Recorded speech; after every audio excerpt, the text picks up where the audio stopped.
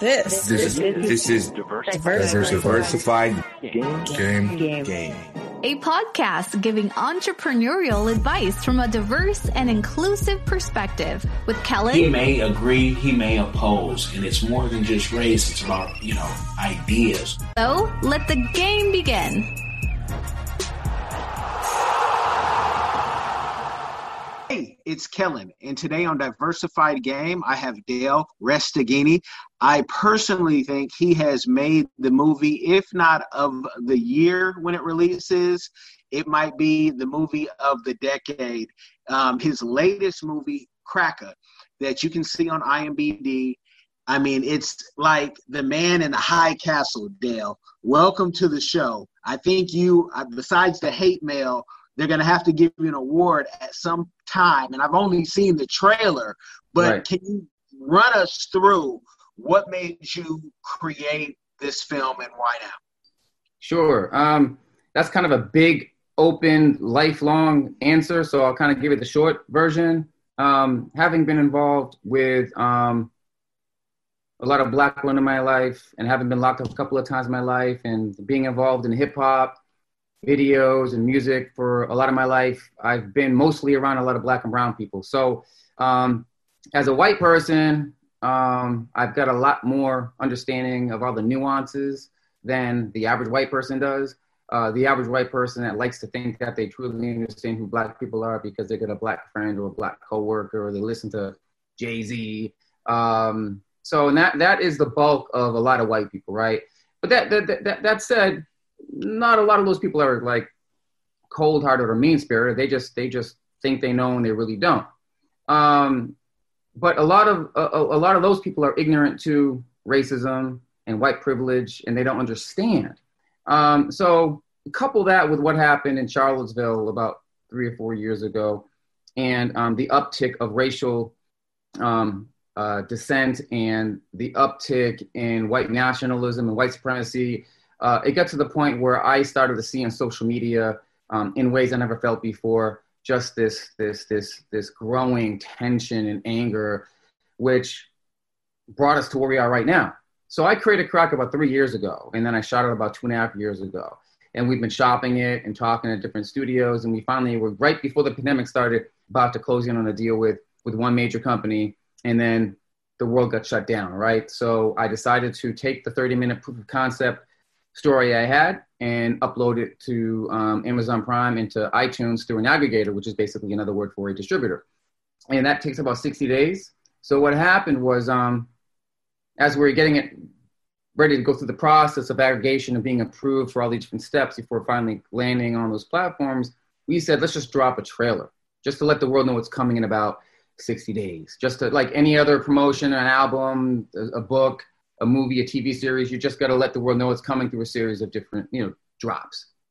Lo and behold, within 24 hours, that 90-second clip went around the world. I mean, I know it would be controversial because of and it's meant to be, but I had no idea it was going to create the international furor that it did. I mean, it was out of this world. And so what got me to create it was my annoyance of continued racism that a lot of white people denied even existed. And sure enough, what did just that 90-second proof of concept trailer prove? It proves that racism is alive and well, thriving. So that's what kind of got me. That it is. And how many places did you have to shop it to? And what was the pushback? Because the concept is, I mean, I mentioned the man in the high castle. It's very similar. So what was the pushback that people were giving you? So actually, it's kind of one of the most unique situations because on one hand, everybody in the business lost their mind in a great way. They were like, this is, I'm talking movie executives, studio executives,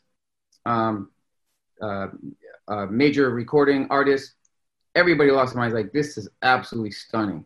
And we would go down the road. We actually got some offers, but some of the offers were just ridiculously negative. And you don't get to a point in your life where you create something that is worth its weight in gold just to give it away because somebody feels like they can take it from you. We're in the world now where you can actually hold out, release it yourself, own the masters, and still be able to do very, very well without giving it up and let somebody else manipulate it for the next 20, 30, 40, 50 years. So we have had some offers. Those offers I turned down. And then when it got to other companies, and I won't say their names, some companies were like, this is amazing.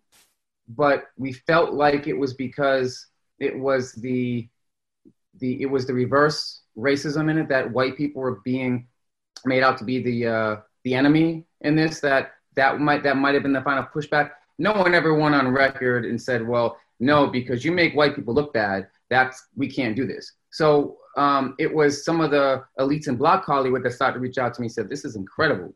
Dale, how can we get this to, I'm talking Monkey Paw, I'm talking some of Jordan Peele's company, John Legend's company, but there's a lot of stuff in this game, if you're not familiar with the game, that doesn't get spoken on, and there's a lot of different, the devil's in the details, so to speak. So let's just say this.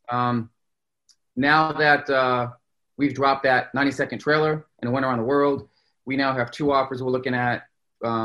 One's a major platform and one is a major network that will allow me to do it on a level that is on the same level as Man on the High Castle, Game of Thrones, Vikings, and Outlander is a really good description too. Have you seen Outlander? Yeah. Outlander is a really good comparable to how Cracker would be done. But yeah, so by and large, the industry loves it. But of course, if you're a majorly traded public company, you may be a little bit reluctant to say, yeah, we're producing this show. But I'm a big believer in moving forward and proving people wrong, as I've always been my whole career. So. And you've had controversial type, films before. I think just given the times right now that people looking at this and it was shot so well, they're like, whoa, this is going to be amazing. But let's talk about the power of Hollywood too, because I remember, and I'm just throwing this out here so you can understand, like, let's talk deep, right? As deep as we can go. Where I've seen the first Batman vs. Superman, and it looked better than anything Hollywood put out.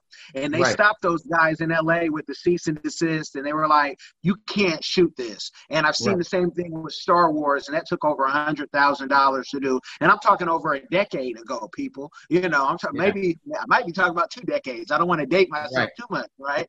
But do you ever fear and worry about Hollywood coming in? They might come with a big check, say, yeah, we want this, but then try to put it on the shelf or somehow, stop it. I mean, you can only cover yourself in so many ways when it comes to contracts and lawyers. I've been around long enough to know that, no contract is ever problem free. If somebody really wants to do something, they can. But for the most part, I believe in today's specific time and place in tech, it's a lot different than it was 10, 20 years ago. And I believe that I always knew that Cracker would be appealing to, if not the major 2 or 3 platforms and networks, the fledgling ones with all the new money that are looking to get the eyeballs and the data from the big guys. A show like Cracker will certainly command its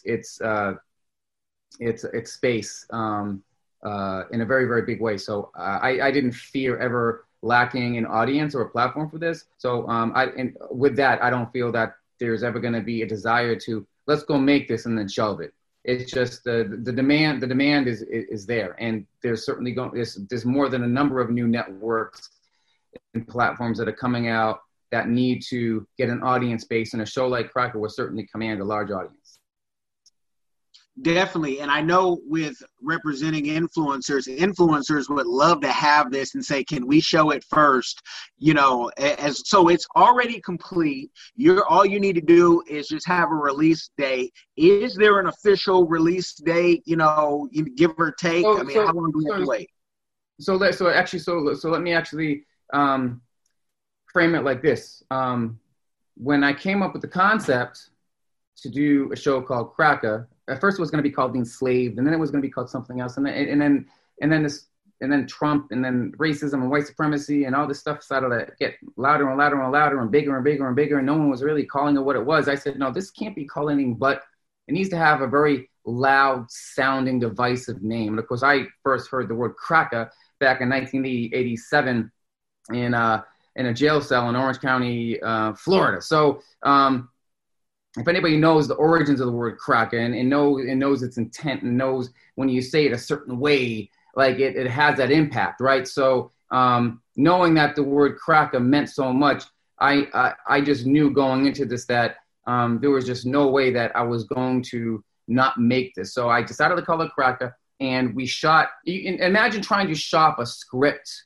called Cracker. Like anybody knows, trying to shop anything in Hollywood, a script is trying to get anything done, made is nearly impossible nowadays, if not more than ever.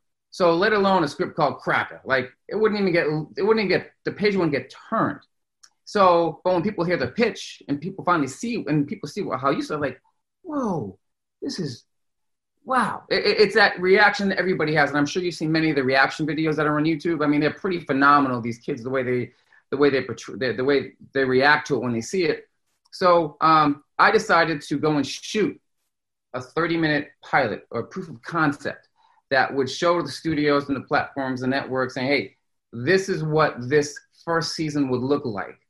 And sure enough, it did that job. So as we're getting close to, and I don't want to say the two companies' names, but right before the pandemic started, we were close to doing one company's based in Atlanta, one's based in LA, two big names in Hollywood that everybody's heard of. I don't want to say the name. So the pandemic started. And then at that point in time, everything got shut down. Remember, back in March, it was sort of the great unknown of what's going to happen and everything from living life to going to the grocery store to what you're going to watch on TV. But I knew this much. I knew that everyone's going to be at home for at least the next 6 months. So let me get it up and out there. So I said, let me take this proof of concept, which I shot, and put that out there and let that speak for itself. So I have a 30-minute pilot, what they refer to as a backdoor pilot, that can be the pilot that we will pick up from once we have a deal in place, once we drop that. But what's happening now is over the next 10, 12 days, I expect to be signing my name to a deal that lets me do Cracker on the level of the shows you talked about that will get me a whole new cast and get me the production value that I want to have for this to be on. Again, comparing it to Game of Thrones and Man on High Castle and Outlander, Vikings, Banshee, all these amazing TV shows. So the show's completed, the 30-minute pilot, and that will be dropped in 30 to 45 days on iTunes and Amazon Prime if I don't sign a deal that lets me do it in a much more grandiose way that I want to do it. And the beautiful part of what the technology is right now, you were talking about an aggregator. I have friends that's what they do right in Atlanta, but I put my own film on Amazon Prime without, and not that it did huge numbers, but for me, it's let me get the art out, right? Yeah. I just need to push things out because they can come to you later.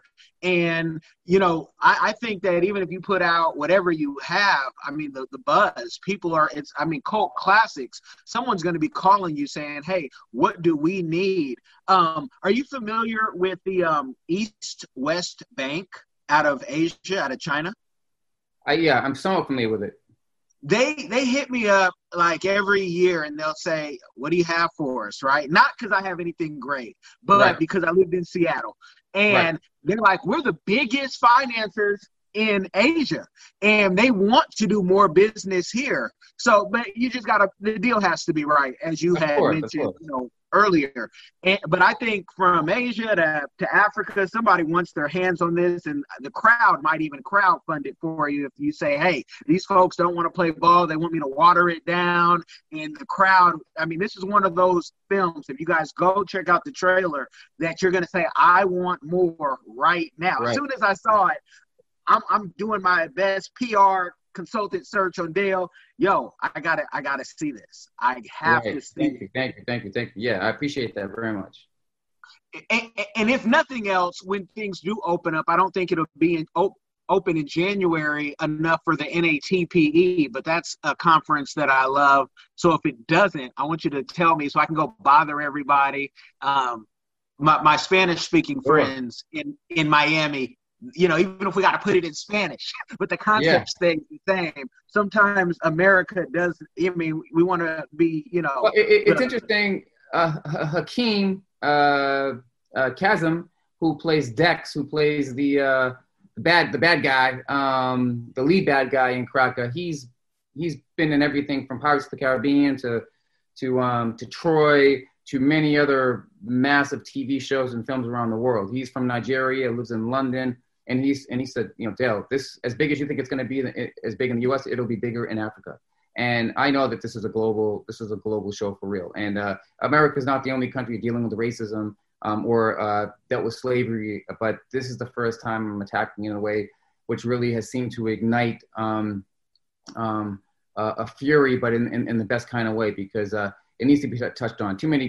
Far too many Caucasians feel like there's no racism, or they feel like it's an overblown thing, or a lot of ridiculous conspiracy theories out there. So I'm just glad to finally be able to make some art that provokes thought. And I'm basically using science fiction and time travel as a Trojan horse for people to see racism in a new way. And I don't think I have seen anything hit like, I put it in the likes of Hamilton, because Hamilton took, an all like black and brown cast and put these folks who owned slaves, but folks will watch it and just, and it's a beautiful time, whatnot. Yeah. And you peek in something that, people might have thought about it in the barbershops, but no one's put it out there like you put it out there. And it's a beautiful thing. I love to see art like that. How taxing is it mentally to create things like this? Like, what do you do in the process of creating and then like trying to let it all go?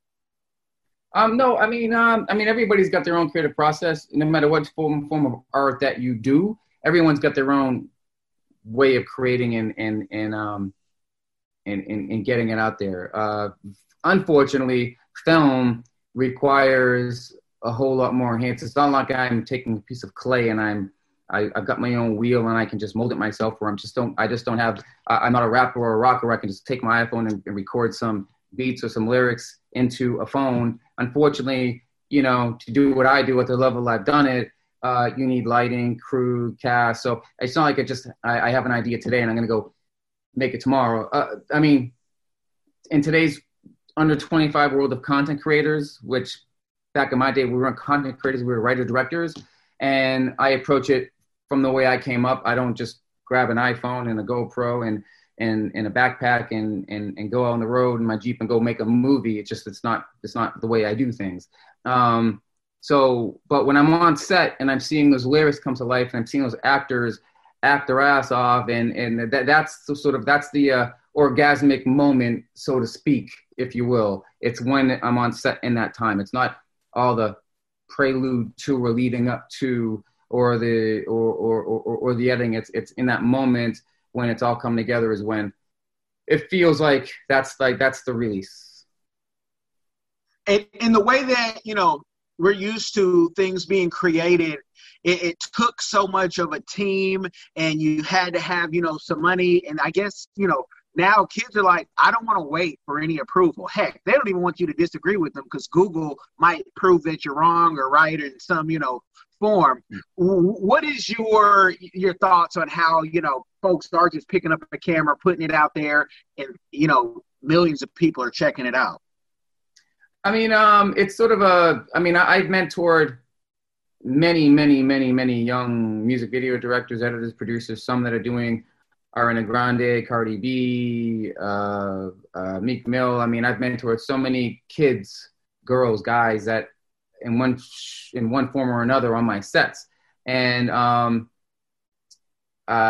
they all understand that when they come work with me, or for me on sets doing whatever job they're being tasked to do, they come and do so because they know that Dale or Rage, his ceiling is way up here. And they understand, the smart ones understand that their ceiling is way down here because they don't gut the the backdoor relationships. They don't got the discography or the relationships of the network. So how these kids do it, and I got to remind them, because some just are so, the term ignorance is bliss. Well, some of them are just so ignorant to what they don't know. I got to remind them. I said, listen, just as easy as it is for you right now to go to Best Buy, get a camera, get a laptop, get a light. You're a director now. You're George Lucas and Steven Spielberg and J.J. Abrams all rolled into one, Spike Lee rolled into one. So isn't about 10 million other kids that can go do the same thing. So you can go make your own content, put it out on YouTube, but how do you then become the new voice? Now, where in my day, you just couldn't go grab a camera and go shoot something. You needed light, you needed film, you needed a whole lot of stuff to make something happen. And a lot of my peers, like Martin Algren, who just got nominated for an Emmy for Plot Against America, or Billy Porter, who was in my first movie called Colors of Rage, is nominated for an Emmy for Pose. Like, I've got so many relationships from people I came up with the hard way. I try to just instill that hard way, even though it's like the old way, but it's still the way that has allowed me to help put myself in a position where they, meaning they, all the young guns, now have a doorway to the top. Because if not for people like myself, they're just going what they can learn on an iPhone, and that will only just take you to it'll not only just take you so far, but it'll just take you to so many other places that will limit you to, the ceiling that you're in that you don't know that you have. So I just like to instill like the way I came up with, in a way that lets them understand that they don't have to have a ceiling if they approach it the right way. Okay, in the hard way, I mean, I sometimes think, are we going to be dinosaurs? Is COVID here, like, to take out the, just have a shift? But there's a work ethic, and also, I think quality-wise, there's, certain times more thought put in to, just like, musicians coming in nowadays. I'm going to say whatever I want on the microphone, nothing written down ever. Very few people can do that and get away with it. And make it sound something of quality. But I do want to say, Go ahead. Mediocrity from an audio standpoint and video standpoint, mediocrity is unfortunately the new standard. It's just because you got a 4K camera, that means you can just shoot it any way you want. Use a wide angle lens, color it, have no idea about lenses, framing. You're obviously an intelligent or informed filmmaker or viewer of films, because you can see Crockett and realize, okay, this was obviously done so well. I mean, I spoke to an agent and thought it was done for $1 million. It was done for about a tenth of that. So framing, lighting, it's not just getting a camera and just putting a color correct on it and putting some new drip sauce app effect for $2.99. That's so, at some point, these new young kids, they figure it out, the ones that really want to excel forward. But, again, ignorance is bliss, and let them go figure it out on their own. If they can't take the time to sit and do a little bit of research on how things were done and should be done. What do you say to filmmakers? I'm the biggest Nigerian movie collector that doesn't sell Nigerian movies, right?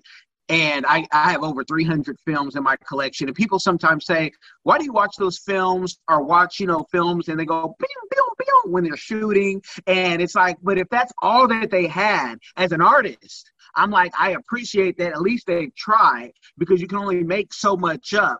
But do you have any films like that in your catalog to kind of explain to the, the novice viewer who just is a consumer to say, wait, we didn't have the $100,000, machine to make it look like Arnold Schwarzenegger blew something up? Because, folks who just watch TV are the most critical, but they don't understand why the old black and white Twilight Zones are actually very well put together, especially for the time. Well, it's funny. I had a conversation with a kid. If he was in a film class I was teaching, he'd get an F, because this young kid literally said, he's 22 years old, literally said he thought Star Wars was a hack film. And I'm like, what you just said is cinematically stupid. Like what you just said, well, he tried to give some over philosophized reason. I'm like, shut up. What are you talking about? these kids they're overly opinionated, and they've got this much life experience and this much less than this much success, and they just want to sit and criticize films that have come before them, which literally laid the groundwork for everything being done today. So when you say something what I call cinematically stupid, you just need to go away. So I mean, music videos, but when it comes to my films, I mean, my music videos, because it was always rooted in classic cinematography and lighting and framing and just knowing what you're doing with the subjects and the mood.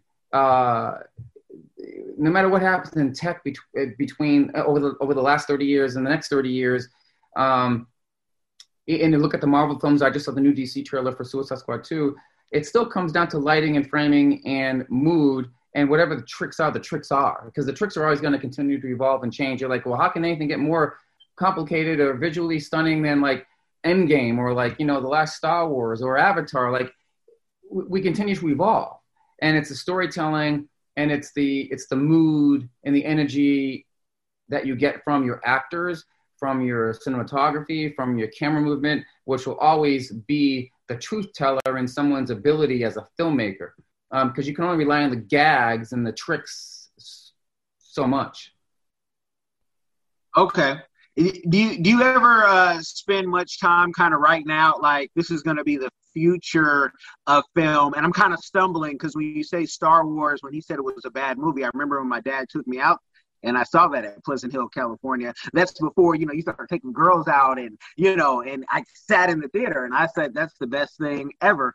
But do you ever think about what are the next steps in film? Like, are they going to have where you can actually hear the actor whisper in your ear if you're a woman, or you can actually feel it? Like, do you see the future of film and spend much time on, thinking about what's to come? Well, not so much. I mean, it's funny because even in the 50s, they used to have those experience movie theaters where the seats would shake and some theaters would have smog and smell. So, that's more of a boutique theatrical experience because it's sort of more, you're more in the presence of what's happening in a room designed to make you feel certain things. I feel it's more going to be, unfortunately, COVID has forced films and release dates happening more inside your own home, in the home theater experience, than in the actual tried and true, long-standing actual movie theater experience. So I think it's going to be more along those lines, the home theatrical experience with sound being what it's already being in terms of like 5.1 or 10.1 or 8.1 or those sound bars and the growing tech in audio. And I know some friends at THX, know some friends at JBL that are super teched out when it comes to all that stuff. I really feel it's going to be something that in the future was still going to be done in your own home. I feel like there could be something happening with 3D technology still. I know it's been around forever, but I still think we're in the infancy stages of that stuff. Perhaps VR, the VR storytelling experiment has already bombed a few times because it's really hard to tell a story with VR because you only have that one perspective and it's sort of a gag. I know some people have been trying to make inroads in that. I know some people that are working in that, but by and large, it's not happened. And even though there's all this tech out there, the demand for that kind of story is just not there. I mean, can it live in, video gaming and things like that? Sure. But in actual storytelling, it's really hard to see where tech is going to go, which is why I made the reference from whether it's the old, black and white days to where to bridge it to Star Wars in the late 70s to where we are now with the DC and Marvel films. It's still storytelling. It's still, action drama. It's still, comedy. It's still noir. It's still all those things that we've come up with. And if these kids that play all these video games and learn life from listening to Drake and Migos and it's like they're still entertained by the cinematic experience, and the cinematic experience can best be described by lighting and framing and action and dealing with actors. So again, for all the tricks and all the tech, that those gags are going to come and go, but the story is still going to be around. Okay. And let's go back around. We talked about, race, and you're from Boston. I've lived in Springfield, Massachusetts. Actually, I got married, my wife and I, in Springfield, beautiful. Massachusetts. Nice. And in Boston, I mean, racism was, alive and well, especially. I'm like, hey, take me to Southie, right? Because I'm a big mafia-like story. You can't go to Southie. Kelly can go anywhere he wants to go. I'm from Oakland, California. I'm going to Southie and never had a problem. Right. But also, when you go over to the California side and you were talking about, doing jail time, California especially is known for, no matter who you are, you got to pick sides, after you get out of county, especially. This type of film that you're making the powers that be don't want people to see this, because this will change people's minds. And not that folks don't know reality in prison, and I know you said jail time, not prison, but could you imagine? I've done both, state and federal, right? And the feds is different than state, but how does a guy like you pick? Because you're like, I know this culture, and I know this culture as well, and I'm accepted over here. How do you go inside and pick, and putting yourself back into that place of, if they showed my film inside the feds or inside the state penitentiary, what would happen if we unified? Like, do you think about those things? I don't think about ramifications so much. I've been one to live life without regret. And when I decide I'm actually going to do something, I've already put a lot of thought into it. And when someone and anyone decides to make a show called Cracker, you're not thinking about ramifications, because you're just not. And with all the hate mail and death threats I've received and voicemails I've received, I give two fucks about all that crap. That people post my address online, my telephone number online, two fucks about that shit, really. Okay. And in doing the state and the federal time, I just want to, for somebody who's never experienced that part of life, and I don't want y'all to if you haven't, right? But some of us that took some chances to make it happen. And we kept our mouth shut, unlike the rappers nowadays. How do you pick sides in, finding I belong here, or do you just kind of renegade? I've been a renegade my whole life. For as many times as I've been locked up and arrested, I've got no jailhouse tats, none. Okay. And I've always just been my own renegade. I've never had to. I guess it's just the way you carry yourself, or how you handle yourself, or what you put out. But I've never had to pick a side. Okay, now that's awesome. That's a book and a movie in itself. Yeah. With all your success that you've had, what is a community give back that you're doing or that you want to do in the future? You know what? I mean, there is so much wrong in America, so much wrong in this world. You look at someone like the Gates, who just donate so much money to all these different causes. It's hard to even start. I will actually have to give it an answer when I'm in that position, because to think about, or start to talk about what I want to try to help and fix now at this point, that could change over the next 5-10 years. But obviously, I think, our system of justice on every level, the economic disparities on every level, there's so much wrong. If I say one thing, it'll lead me down a trail of something else. We can go down a rabbit hole of what needs to be fixed, and it'll be another whole hour conversation. But let's just say that there's a lot wrong in this country, racially, economically, and a lot needs to be done. I believe reparations should be made. There's a lot of that conversation happening, and one of the things I talk about quite a bit when I deal with some of these, very conservative, if not outright white supremacist types, the ignorant white people that want to talk about, this is America, this is our country. I said, no, guys, let's take it back to when white man came across the sea, brought his pain and misery, and we just decimated an entire culture of a civilization, and we took it, we raped it, we pillaged it, we looted it, and we stole it. So there's no white moral high ground when it comes to who owes what and who determines how much in this country. So I believe that reparations should be made because America was built largely off the backs of slaves. And that is the conversation that needs to happen at some point. So I think before we can actually go into the conversation about like what I would like to do, I think that conversation needs to be had. That actually, fuck the conversation, that policy needs to be enacted, I think, first and foremost, and that'll help cure a lot of what's wrong with today. And no matter how much it'll piss off white people, well, my parents didn't own slaves, and this happened long before me. But the fact of the matter is, what happened long before you, and even if it wasn't your parents or grandparents, somebody else's white grandparents did own slaves, and they did do this. And as a result, we are right here, right now because of that. So, yeah, I know that was kind of a big answer.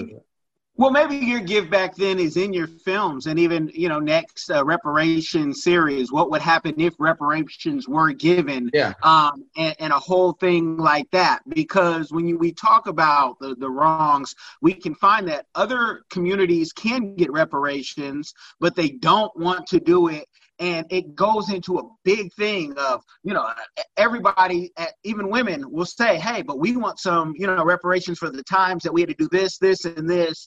But, and I think in this world, there's some real brilliant people who have created some systems to say we could help. But for my next question, Richard Pryor said this best before I was even born. To kind of get to that position where you can make that change, you kind of have to be that person. And you and I probably aren't those people who I've interned and worked with politicians. They're not going to want to deal with us too long because our ideas are so radical. So we need to find our own kind of communities. And great authors like Seth Godin have talked about tribes and you finding your tribe. George Carlin, I don't know if you're a fan. Of course.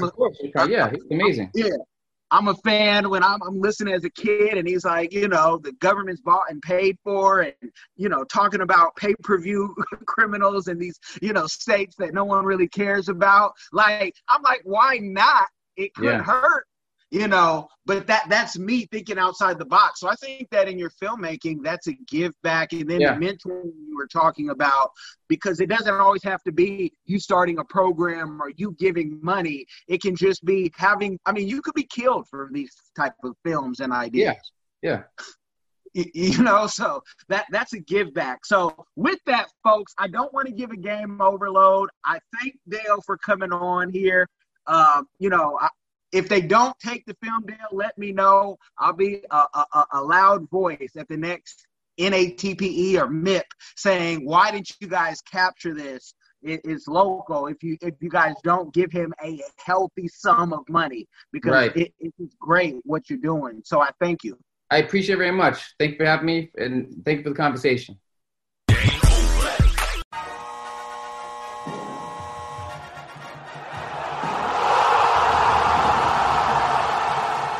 Thanks for getting in the game and listening to the Diversified Game Podcast with Kellen, the #1 show pairing entrepreneurship with diverse and inclusive perspectives like wine and cheese, bagel and lox, fish and grits.